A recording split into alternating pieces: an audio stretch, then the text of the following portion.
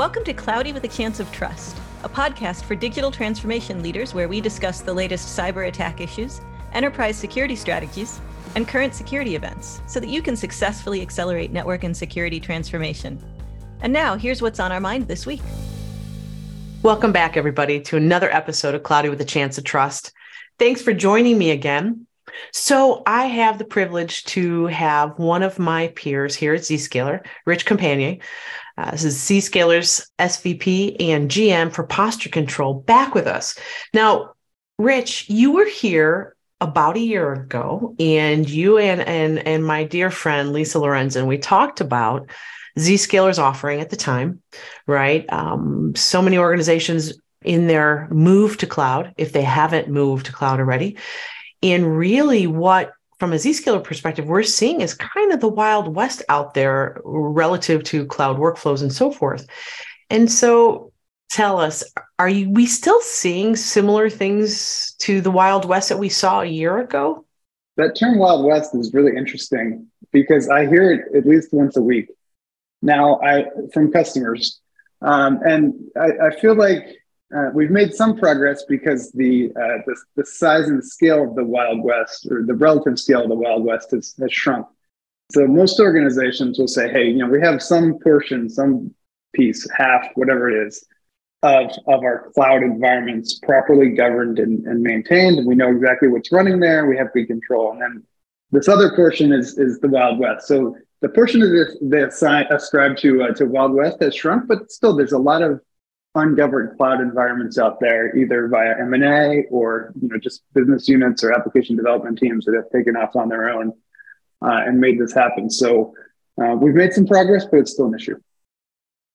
So one of the topics we talked about also was the amount of actual levers that you can adjust in a cloud instance based on, whether you're whatever cloud you've chosen, GCP, Azure, AWS.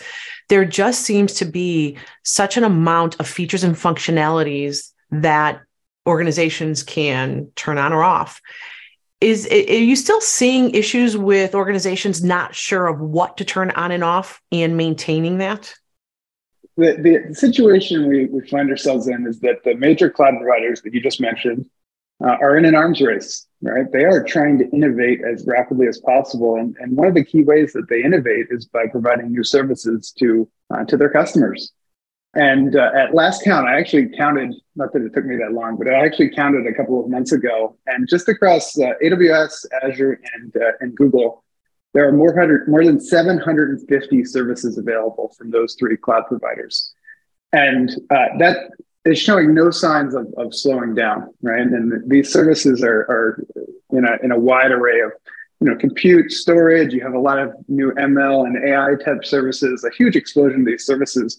And every single service has some number, some may have more, some may have fewer, of configuration options that have some impact on security in the environment. And so, the challenge is that if AWS announces some new service tomorrow, for some subset of our customer base, the people listening to this podcast, there's going to be a developer in that organization that goes out and gets that new service the day that it's announced by Amazon and starts playing with it, potentially even putting some production assets on it in the cloud environment. And so this becomes a problem, and it's shifted in recent years from, it used to be a pretty narrow problem. Okay, we have VMs and we have object stores and databases running in the cloud, and that's it.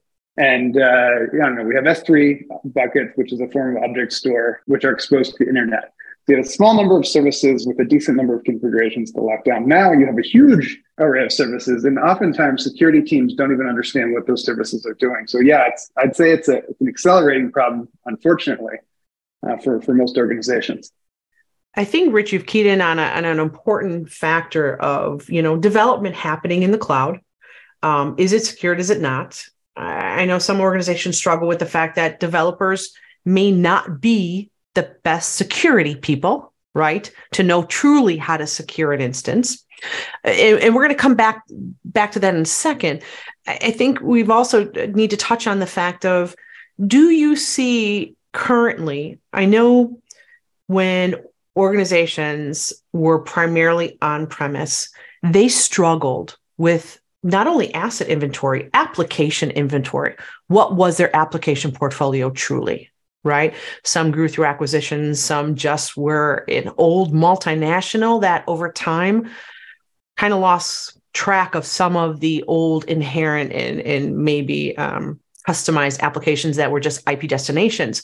Do you see organizations, because most think that, okay, I'm moving to cloud, I have a clean instance in this cloud, I know what I have. Do you see that to be true? Or do you see organizations actually kind of struggle with their asset inventory relative to cloud computing and moving to the cloud or being in the cloud?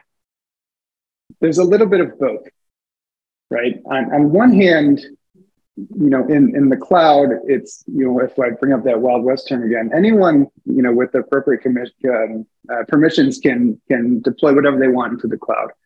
That makes it difficult relative to a traditional data center where, back in the day, it was somebody had to go rack up a server before a developer can push an application to the data center. Or then more recent times, somebody had to provision the VMs and some manual steps that could act as sort of gatekeeper type of steps. And all that's gone in the cloud.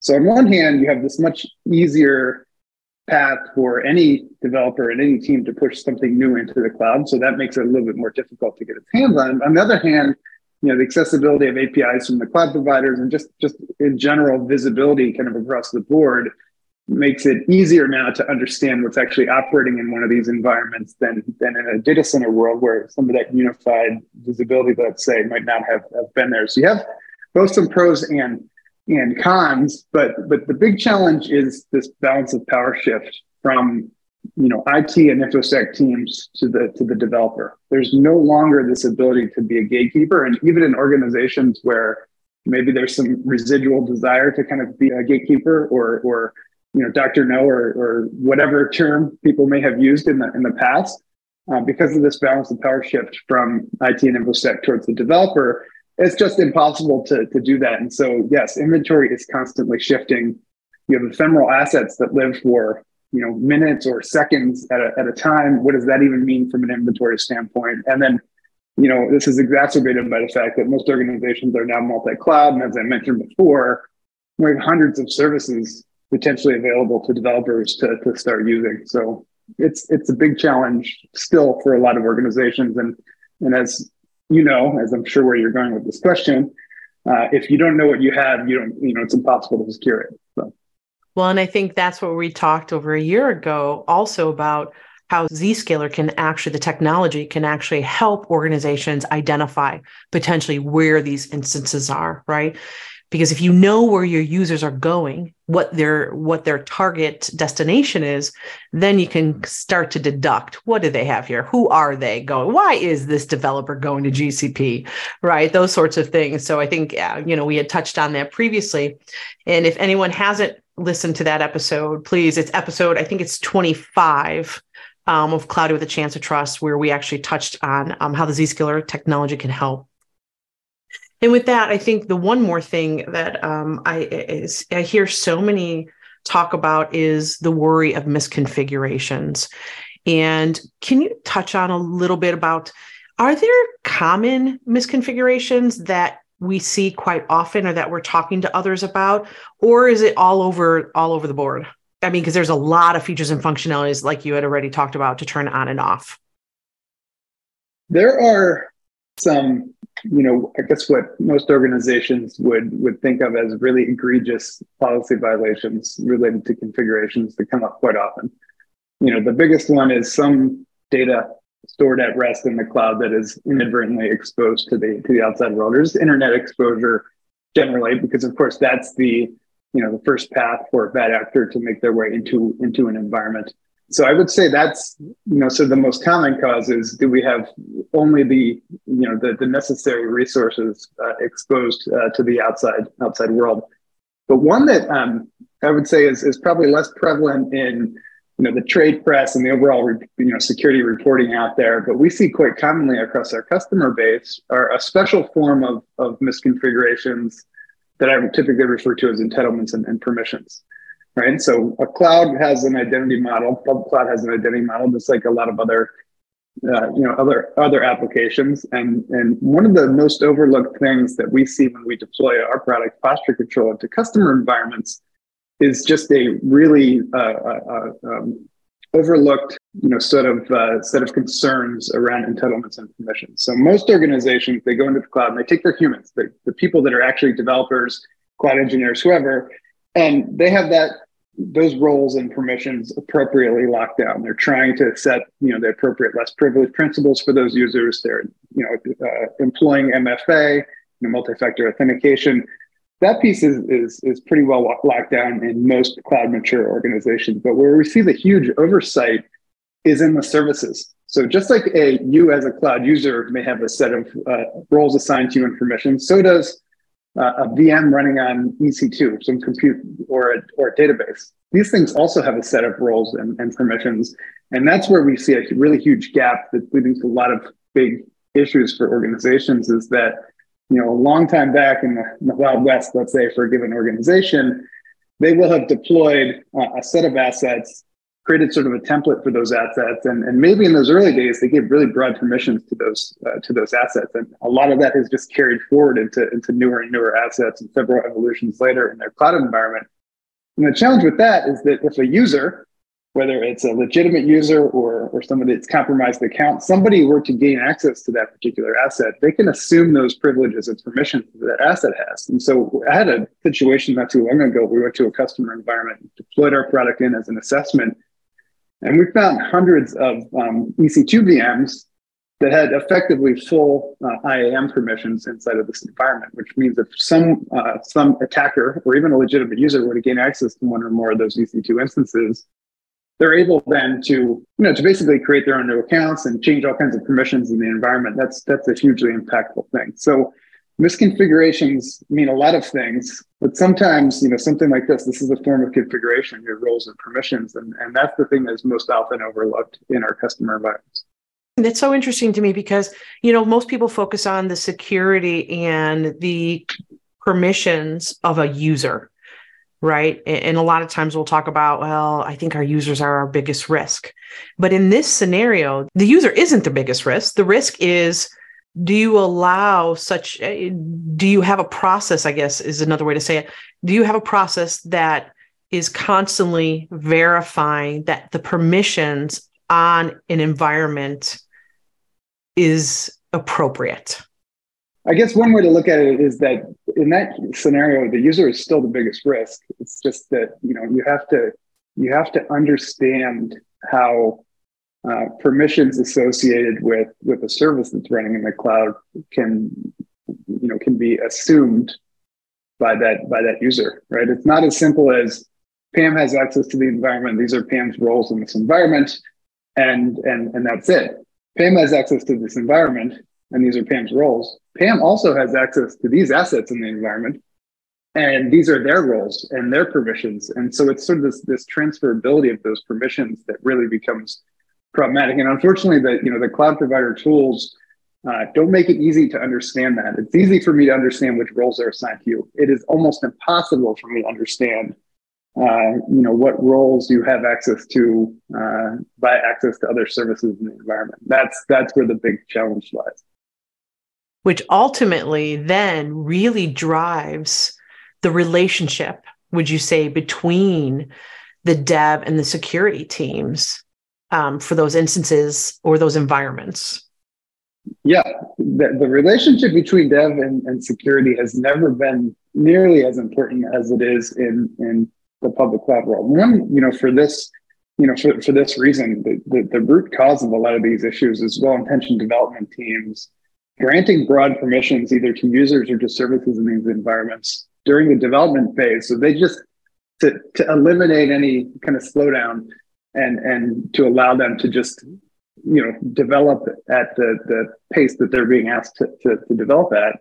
And this is inherently sort of a mismatch oftentimes with security teams where obviously they're tasked with reducing risk. And really the biggest challenge that I see in the cloud environment is that, as I mentioned before, there's this balance of power shift. But the big challenge is that in a cloud mature environment, very little of what is actually running in the cloud is actually manually configured by somebody. Almost all of it is described and automated by a set of tools that security teams have almost no influence over and no insight into. And so this has been one of the big things. Oftentimes when I talk to folks in security roles inside of organizations, what starts out as a technology-oriented discussion around cloud security very much becomes probably 80-90% of discussion on people and process, and how can we as an InfoSec team collaborate much more efficiently and effectively with the development team. And this is a big challenge. And ultimately, at the end of the day, for most organizations, the development team is tasked with agility and innovation, not on security. And so there's an inherent mismatch in the goals and objectives of the roles. And because of the sort of democratic nature of the cloud, if the development team doesn't like what the security team has to say or is trying to push on them, they can just do it anyway, right? And so this, in my mind, I think you hit on something interesting with that question. It's probably the most important thing is how can an InfoSec team collaborate more efficiently with the application development teams in the tools and in the workflows that those folks are already using. So it becomes less about being a gatekeeper and more about being a collaborator in the path to innovation. It's a hard challenge, but I think that cloud allows it to happen as well, because a lot of the policies and other findings that organizations are pushing in the cloud can be applied just as easily to a post-deployment cloud environment as to something in the software development lifecycle.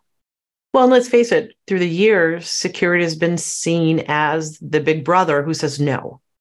And really what it comes down to is being able to work, to your point, collaboratively between the dev teams, the security teams, to be able to enable the actual the developers, right, who are advancing their businesses, but doing it in a way where security can help secure what they're actually doing.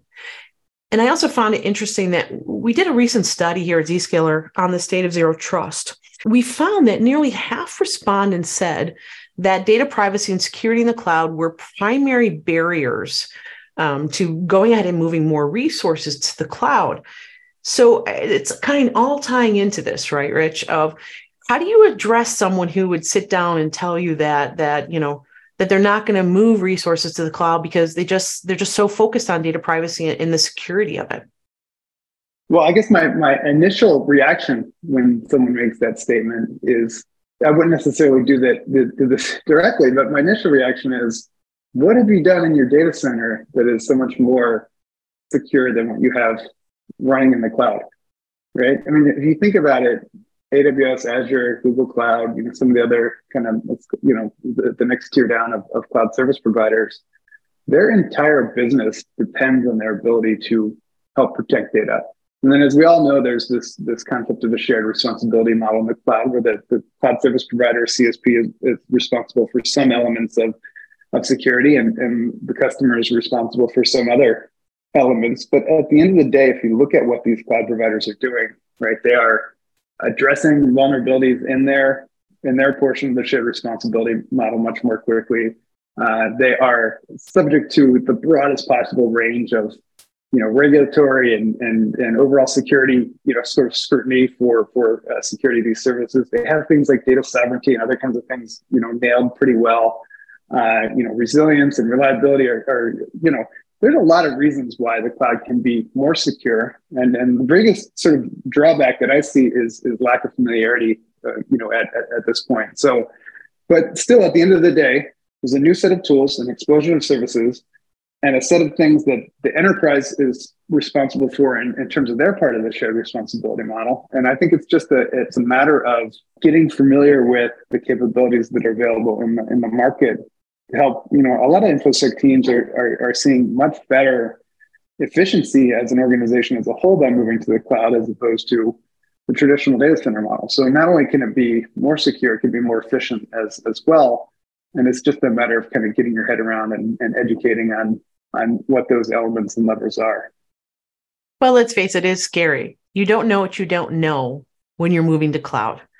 You can take all the classes in the world, all the tutorials, all the online training, And as all of us, right, anything we move to for the first time, it's the unknown that gets you and holds you back. And quite frankly, for some of these organizations that have in the past had issues, such as a breach or so forth, how do you start to even understand how to troubleshoot? We're all so used to doing it and securing things in a data center, thinking that, to your point, it was the most secure it could be.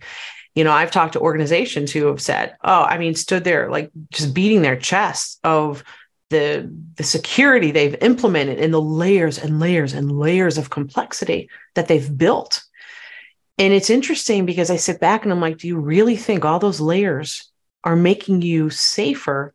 Are you sure you even know the complexities you put into this environment? And are all those complexities truly what they should be to secure you? It kind of, I don't know, sometimes people think more is better versus let's take a different approach to this, right? And I think a common question to ask would be, explain these 200,000 firewall rules that you have built in front of your data center. Nobody can do it. They're just there because they were put in place long ago and everyone's afraid to touch them. Right? Oh, yeah, because if you remove a rule and you don't know what it does, you don't know what it'll break because you're not sure what it's doing, right? So to your point. And so now we'll shift a little bit. Regulatory compliance, I see, is another topic that seems to come to mind in discussions, right?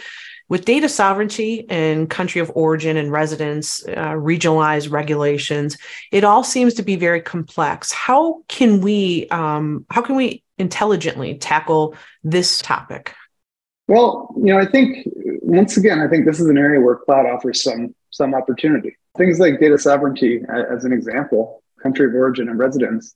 The cloud providers have done a great job of making their infrastructure available in really broad range of geographies, right? That represents that's something that's easily accessible to enterprises of every size that would not have been accessible to most organizations in the traditional data center world, just because of the cost of deploying into all these different regions. So there's some element of cloud that sort of helps with a number of the concerns that you raised, but then also, as with before, earlier in this discussion, there's some elements that make it more challenging. So, for example, the typical container in a Kubernetes environment, on average, lasts for less than 10 minutes. So, as opposed to a virtual machine that may live for months at a time, right? And so, if you have a periodic audit that you have to attest to, and you have these highly dynamic, ephemeral types of assets like containers and serverless functions and all kinds of other stuff that's changing on a regular basis. What do you do in that audit? Even for just sort of the basics of understanding what you have running. I mean, it becomes very difficult. And so the answer is that you have to move from sort of this periodic, checkpoint type compliance attestation to more of a continuous and a set of tools that allow you to capture, throughout that audit period, what it is that you had running and what things had changed. And so I think that's probably the biggest thing is just understanding that inventory and the sort of the posture of that inventory is not at all static anymore. And so you just have to have a different mindset around compliance. So we've talked a lot about the current state, which frankly, some of these things are the same we talked about a year ago. And we've also talked about the fact of what organizations should be looking for, how they should be thinking about things differently and so forth. So what's Zscaler doing to help organizations go ahead and not only think about it, but actually secure these instances differently? I think we mentioned a couple of times thus far a product called Posture Control.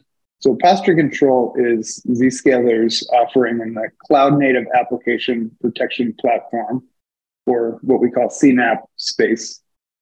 And these CNAPP platforms in the last year and a half have gotten really popular in the enterprise. Not only do they help consolidate a pretty broad range of what were previously separate and siloed tools like cloud security posture management, which deals with misconfigurations. We talked about that. Cloud infrastructure entitlement management, which deals with permissions, vulnerability scanning, broad range of different sort of tools can be consolidated into a CNAPP. But importantly, these platforms have gotten so popular, including posture control, because they help organizations prioritize really what's important, right? Because at the end of the day, you have 20,000 vulnerability scan findings and 10,000 misconfiguration findings and on and on. It can be difficult to see through the noise and understand what's really driving risk in your organization. So these platforms have gotten really popular because they help tie things together, correlate, and then prioritize. So example, it can tell you that you have a container running on a managed Kubernetes service in one of the cloud providers, and that container has a critical severity unpatched vulnerability. But then also there's a misconfiguration in the network controls in that environment that exposes that container to the outside world. Now what you have is an unpatched vulnerability, which is a really critical one. And you have an internet exposure allowing an attacker to remotely exploit that vulnerability. That means that your likelihood of an incident is probably very high in that environment. So that's one portion of risk. Risk, of course, is any C-level, actually not even security, just generally any C-level will tell you, risk is a factor of impact and likelihood. So CNAPPs have gotten popular because they can show you the likelihood of an incident. Exposed asset with an unpatched vulnerability. But that's only part of the risk equation. The other part is risk impact. Risk impact is, what is potentially going to be the downside or the cost to my organization if such an incident were to happen. And CNAPP platforms have largely not addressed this question, right? Typically, it's been something like maybe a data protection solution focused on the cloud. They can tell you this is where all your sensitive data is, and this is the exposure if that particular sensitive data were got into the hands of a bad actor. And so one of the really cool things that in fact, we just recently announced this, that we've converged at Zscaler is these two worlds, this concept of a CNAPP, which helps you identify risk likelihood, and a data protection platform, a comprehensive data protection platform that classifies all the sensitive data running in your cloud environment, and tie these two things together in a really smart fashion that allows the team to prioritize based on risk. And so what does it mean? So it means that if you have that container with that misconfigured security group that's allowing access to the outside world, you also know whether or not that container has any access to any sensitive data. So it's a very clear visualization and understanding of the attack path so that now you know if there is an incident, exactly what is exposed in terms of your sensitive data. And you're much more closer to a true risk-based prioritization than you ever would have been able to get to before with these tools at separate standalone areas. That is really, for so many organizations, really important. It's the minimization of all these pointed tactical, solutions, and being able to take more of a holistic approach and find those operational efficiencies.